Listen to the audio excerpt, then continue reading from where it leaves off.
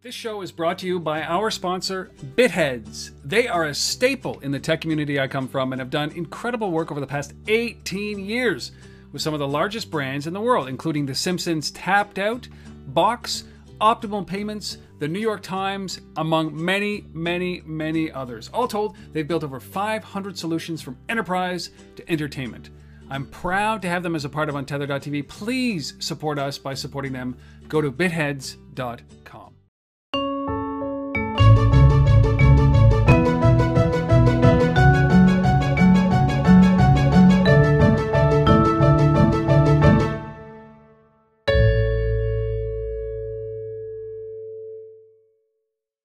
Hello, everybody, and welcome to Untether.tv. I'm your host and founder, Rob Woodbridge. I love doing these kinds of episodes. I'm bringing Kyle McInnes in right now. He is in right now. Kyle, how you doing? Great. Good. Real good. Kyle is a long time friend. I'm trying to remember, Kyle, when we met. It was probably right before you took off and spent some time on a kibbutz with bazookas, right, in Israel? Yeah, I was at Smoke Labs when it was a blogging company, and I bailed and really pissed you off. You really did. Boy, oh boy. I think you gave me like 7 minutes notice, right? Yeah. Yeah. And then you sent a picture with yourself with these two bazookas on your arms, and somehow we became friends again right after that, right? Time heals. Yeah, exactly. Time heals, and so do bazookas. But I'm trying to think. That was maybe 10 years ago. Is that about right? Oh yeah, it would have been. Yeah. Yeah. Back in the day, back in the early days, and the reason I like going back to Kyle, this is probably your third or fourth time on the show, and we did a podcast. What was it called? BlackBerry Untether Cool, BlackBerry Cool Untether something. Very. Yeah, and we got through a number of episodes, but I love having you on here because you're so honest about things. And I caught a stream on Facebook of you touring across, going from Ottawa to Toronto with 7 Bitcoin ATMs that you were going to go and install across the greater city of Toronto. And it got my attention, and I want to realize that I haven't sat down and had a conversation with you about what you are doing. And that's what this is. So this is going to be an open conversation about what you're doing with Smoke Labs since the last time we had a conversation, what it's like to run an app company, what you are doing in Ottawa with this upcoming maker movement that your chief investor, John Krizwick, is trying to do, who is a guy that I worked for many years and had a blast doing it. And I want to talk about this whole Bitcoin piece that got you in a truck with 7 Bitcoin machines, plugging them in across the country, across Toronto. So where do we start? Let's start with what you're doing right now with Smoke Labs, because you are the co-founder of Smoke Labs. What have you guys been up to? Well, look, you talk about this a lot, how hard it is to build a mobile app business, and Smoke Labs is on autopilot. It's Smoke Labs has got a few big contracts that are keeping the company rolling, keeping it solid. The typical contract you're going to get is somewhere between 50 and 100K. Your overhead, you're lucky if your overhead is 30 to 50K. You can't build an app in less than a month. The margins don't make any sense in mobile, especially when you consider that your average game or the average app is going to make about $10,000. That's when just as an average. Now everyone wants to think that they're the lucky ones. They're somehow special, and then cool virality K factor that they have is going to blast their stuff through the roof. But it's not. Your app is not going to make any money. And I think, don't hold back, Kyle. Don't hold back. Yeah. So I think for me personally, I think Smoke Labs is in a good place. It's found a few key partners. It's never going to be $1 billion business. It's never going to be anything more than a solid amount of contracting work for some guys out of college. What is going to be a big business is hardware. And for me personally, I'm glad Smoke Labs has got its contracts. I'm glad it's doing well. I see hardware, and John and my investor sees hardware as the next big thing, as being a place where you can build $1 billion business. You know, I think the difference is really clear. And John, who we're talking about here, is also the purveyor, the founder of Magmic. They've been building games for longer than games have been available on smartphones, older than smartphones. Back in the day when I did operations there, we were building them for J2ME devices, right? So, you know, dumb phones. But when and so he's built his own IP games, right? So he's had some success with his own kind of games. He's built branded games, and the same thing with Smoke Labs. But you guys have been like a game developer for hire, and it is next to impossible to make unless you scale exponentially and you have 30 projects on the go. It's very difficult to make a consistent living in app making as it becomes more of a commodity. But the hardware side or your own IP side really, really, really is where the revenue is going to be, the opportunity to grow that company. And that's probably what you're suffering through right now. Well, and you know, the other thing is, it's just nice to be in a business where you're hands on. Right. You know, so you build your own IP and software. You put out the app.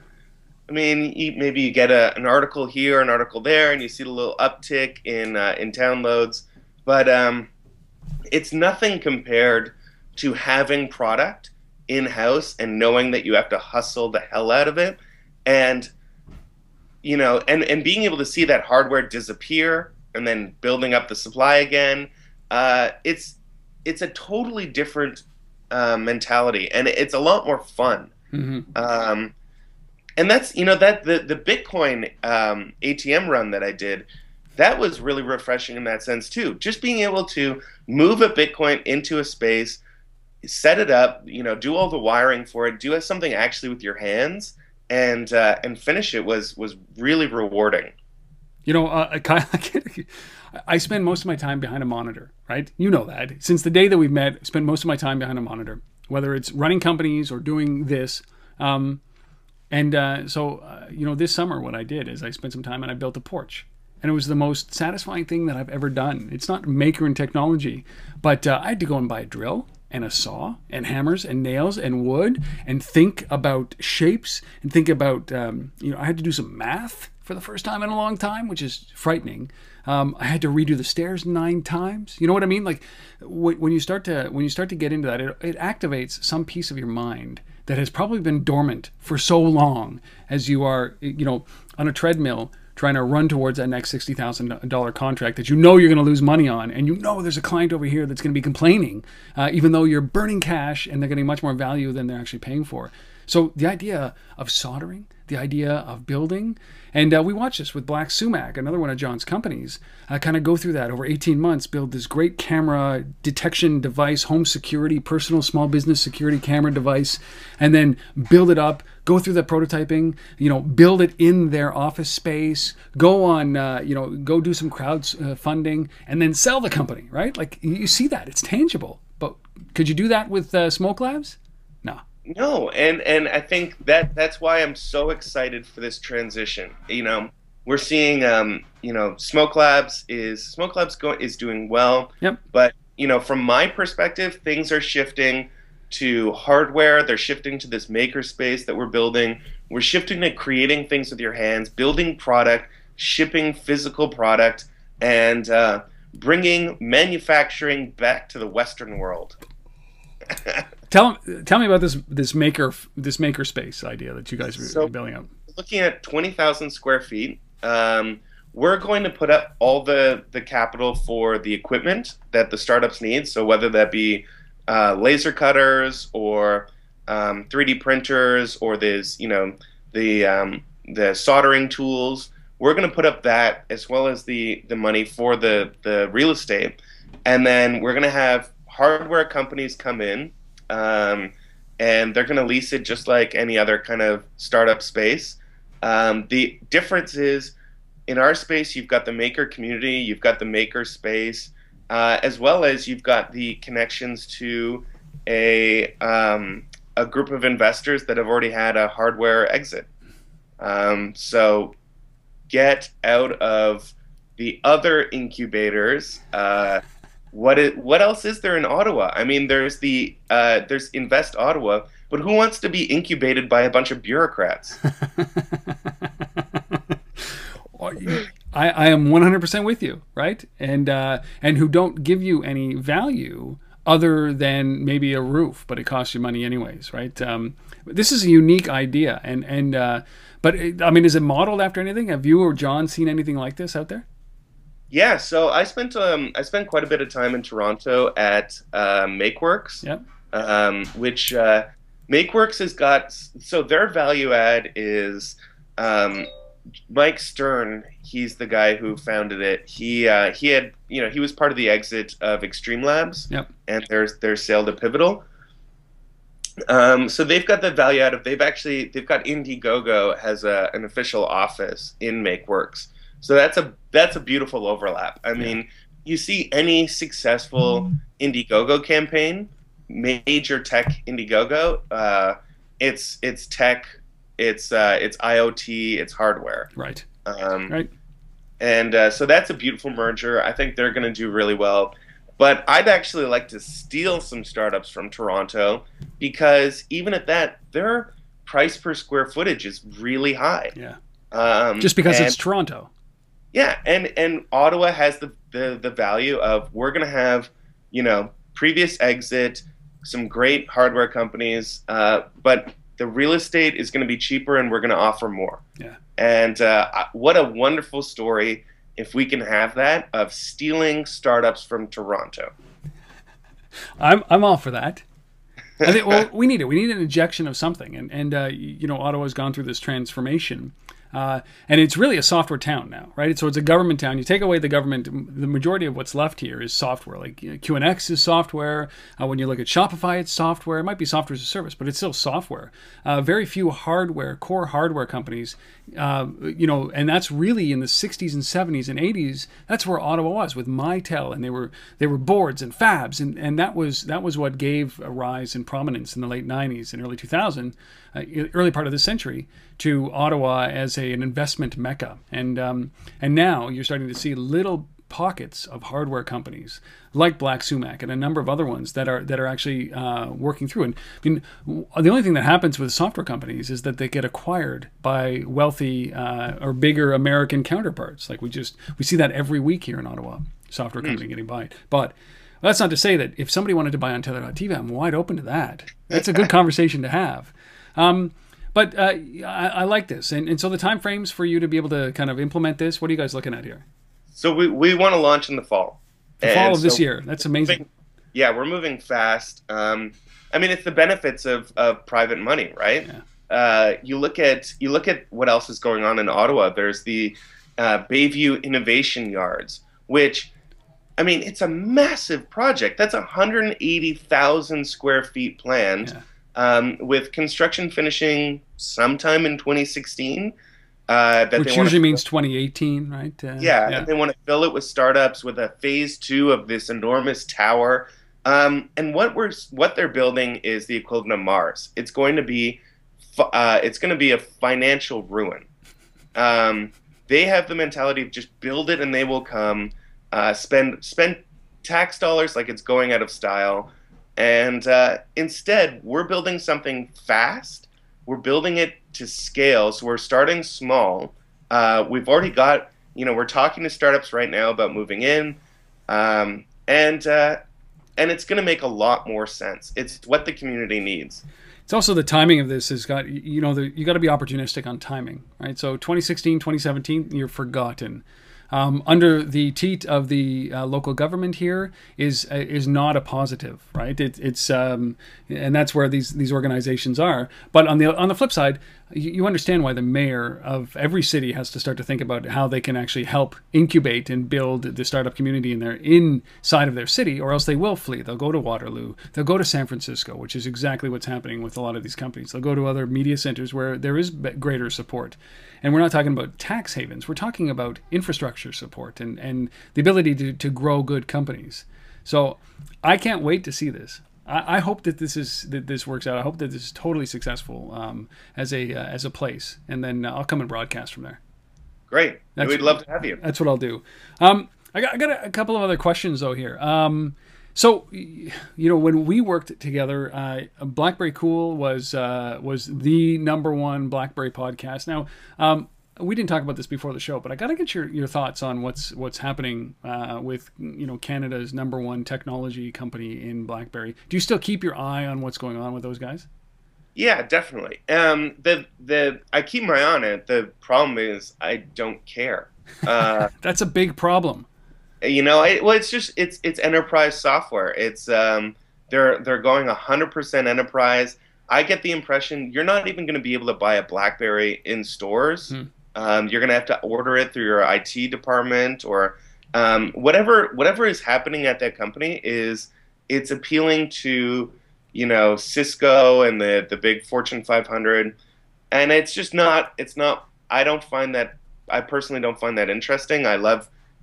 We love startups. We love what's new. That's where my head is at. Yeah. And if BlackBerry's become an enterprise company, well, it's not BlackBerry Cool anymore. It's BlackBerry. Blah. It's BlackBerry safe and IT friendly. It's BlackBerry vanilla. BlackBerry beige, right? It's beigeberry. And that's what maybe, and that was where they started. And when I ran Rove, it was always the same thing, is that when I did operations for Magmic, it was different because we were a consumer play and we wanted them to move into the consumer space. And I moved over to Rove and then I said, what are you doing in the consumer space, man? Focus on the enterprise. What are you, idiots? And they did. And the Rove co-founder, Paul Dumais, who now has run off and basically restarted Rove with IT Manager, another product. He just used to always say this to me. He said, like, what BlackBerry should do is just license Android. Right? License Android, the operating system, and build the hardware for that, and that would be the consumer-facing smartphone business, and call it Raspberry, right? And just keep the two brands separate. So if one crashed and cratered, whichever one it was, it wouldn't have a detrimental effect. But obviously, they didn't listen to Paul. Well, I mean, I still use a BlackBerry. I can't believe that. What are you doing? You put that thing away. I actually really like my BlackBerry. It's because you haven't tried anything else, man. Of course I've tried. I've tried other things. It's the keyboard is unparalleled. I think it's going to do well in the enterprise. Yeah, of course. I think it's great they're going back to their roots. It's just, do I want to run a blog about it? No, I couldn't bring myself to write about enterprise. So, no, there's nothing interesting at all. And I mean, they're still having the debate of, the bring your own device debate. And here is BlackBerry as the opportunity to capitalize on that, because every IT director in the world hates bring your own device. They hate it. No matter what they say in the world, they hate the fact that they have to talk this way. So if BlackBerry refocuses on the enterprise, you'll get all these IT directors, CTOs out there who are in charge of the infrastructure saying, okay, we're going BlackBerry because it's the only, I will hand you a device again. And it's going to be locked down inside of the enterprise again because of what BlackBerry is doing. That's why people will move over. No more iPhones, no more open Android devices, nothing, none of that. It's take this BlackBerry and shove it. And that's exactly what it's going to be like. It's a good strategy if they can market it to that, right? Totally. All right, last question is around this cross-country, cross-Ontario trip that you took. That really piqued my interest because this whole world of Bitcoin, kind of flared up, became media news, became everything. Everybody started accepting it, and there you are with a truck with, was it like an 18-wheeler with seven huge 18-footer Penske truck filled with 7 Bitcoin ATMs. Tell me the story. So we delivered them all over the GTA as well as Toronto, Yorkdale Mall, second biggest mall in Canada, Mississauga, Scarborough Town Center, downtown Toronto, right on Bay Street.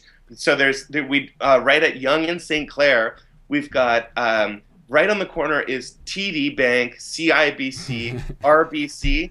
The other corner is empty. Bitcoin. I love it. And in the Casino Niagara too. As soon as you walk into Casino Niagara, boom, Bitcoin ATM. So who were you doing this with? CA Vertex. CA Vertex. And how did they get the rights to put these machines in those locations? It's a partnership with a company called Gateway Newsstands. And so they've got a little, newsstand in all of these Oh, locations, amazing. chocolate bars. So they just put them right there inside Gateway newsstands. What are Gateway newsstands looking for a way to, they because you can only do chocolate bars and soda for so long. You need something to, some sort of value add, some reason for people to come into your store. And so this Bitcoin ATM, Bitcoin garners a lot of news, and actually that's one of the things I've noticed. A lot of people getting on Bitcoin just for the news bump. Yeah. I've even seen just everyone says we sell Bitcoin now, or we take accept Bitcoin. Yeah. We accept Bitcoin because it gives you that extra little boost. Yeah, we saw Shopify do the same thing. I mean, what's the currency that actually goes through? Who pays in Bitcoin? I mean, you got paid in Bitcoin, but who pays in Bitcoin? It's like, we accept PayPal, but that PayPal doesn't stay there. It's cash. It goes right into my account, right? So who cares, right? But yeah. Do you know anybody who pays in Bitcoin, who gives a damn about Bitcoin? Honestly. Well, I met a lot of people on this trip who give a damn about Bitcoin, and I think that what I realized is Bitcoin as a currency is highly speculative and very volatile. Yes. And even the chief scientist of the Bitcoin Foundation doesn't believe you should move your money into Bitcoin. He believes it's too volatile. It's an experiment. And where the value of Bitcoin is in blockchain. It's this peer-to-peer verification system, and it's the technology. That's what true Bitcoiners are really enthusiastic about. Not a currency. It's not the currency. It's the infrastructure. Yeah. Okay, so Kyle, you install these things. Like you've got these Bitcoin dispensing machines. They're ATMs. Like what do I do when I walk up? Am I getting Bitcoin out to pay for my magazine? Am I putting Bitcoin in? Like, why? What are they? So currently, it's only one direction. Money goes in, and it adds to your Bitcoin wallet. Now, I didn't hear any of this from CA Vertex, but this is just purely based on logic. It's a drug dealing machine. I mean, think about it. Who needs to move massive amounts of cash into a digital form, then take it out elsewhere? Drug dealers. It's a laundering machine? It's not. I don't know. I don't think it's laundering. Laundering suggests that you're taking it out again and somehow legitimizing the currency. No, that's not what it is. It's, if I'm a drug dealer and I have thousands of dollars, tens of thousands, I'm at risk to having my money stolen. So if I move it into Bitcoin and then my supplier takes it out somewhere else, the money's not there, so I don't have to worry about getting robbed. The police aren't going to confiscate it, and everything works much more efficiently. So Bitcoin is a way to store your cash digitally so you don't get mugged in the real world if you're a drug dealer. So that's just personally just when I look at these ATMs, that's the obvious thought that comes to mind. I mean, that's who's going to use them, because anyone who is familiar with Bitcoin is going to be trading Bitcoin in a much more sophisticated manner. Exchange, so, absolutely. Obviously online. Who needs the convenience of an ATM to funnel all this cash? I mean, either you're a brand new user who just needs to set up a quick Bitcoin wallet, or you're a drug dealer. Oh my God. I never thought of that. Or an arms dealer, right? One of these two. someone who is afraid of having lots of cash. Yeah. And in a regulated currency. So something that's visible to everybody. So if you put it in Bitcoin, it's an unregulated currency. That's fascinating. You know what? I don't know any drug dealers, but we do know that when the Bitcoin exchanges went down, a lot of the activity inside of these Bitcoin exchanges, not the dollar exchanges, but where you actually buy goods and services through Bitcoin, the underground stuff, was not, how we say, above ground when it came to the stuff that they were selling, right?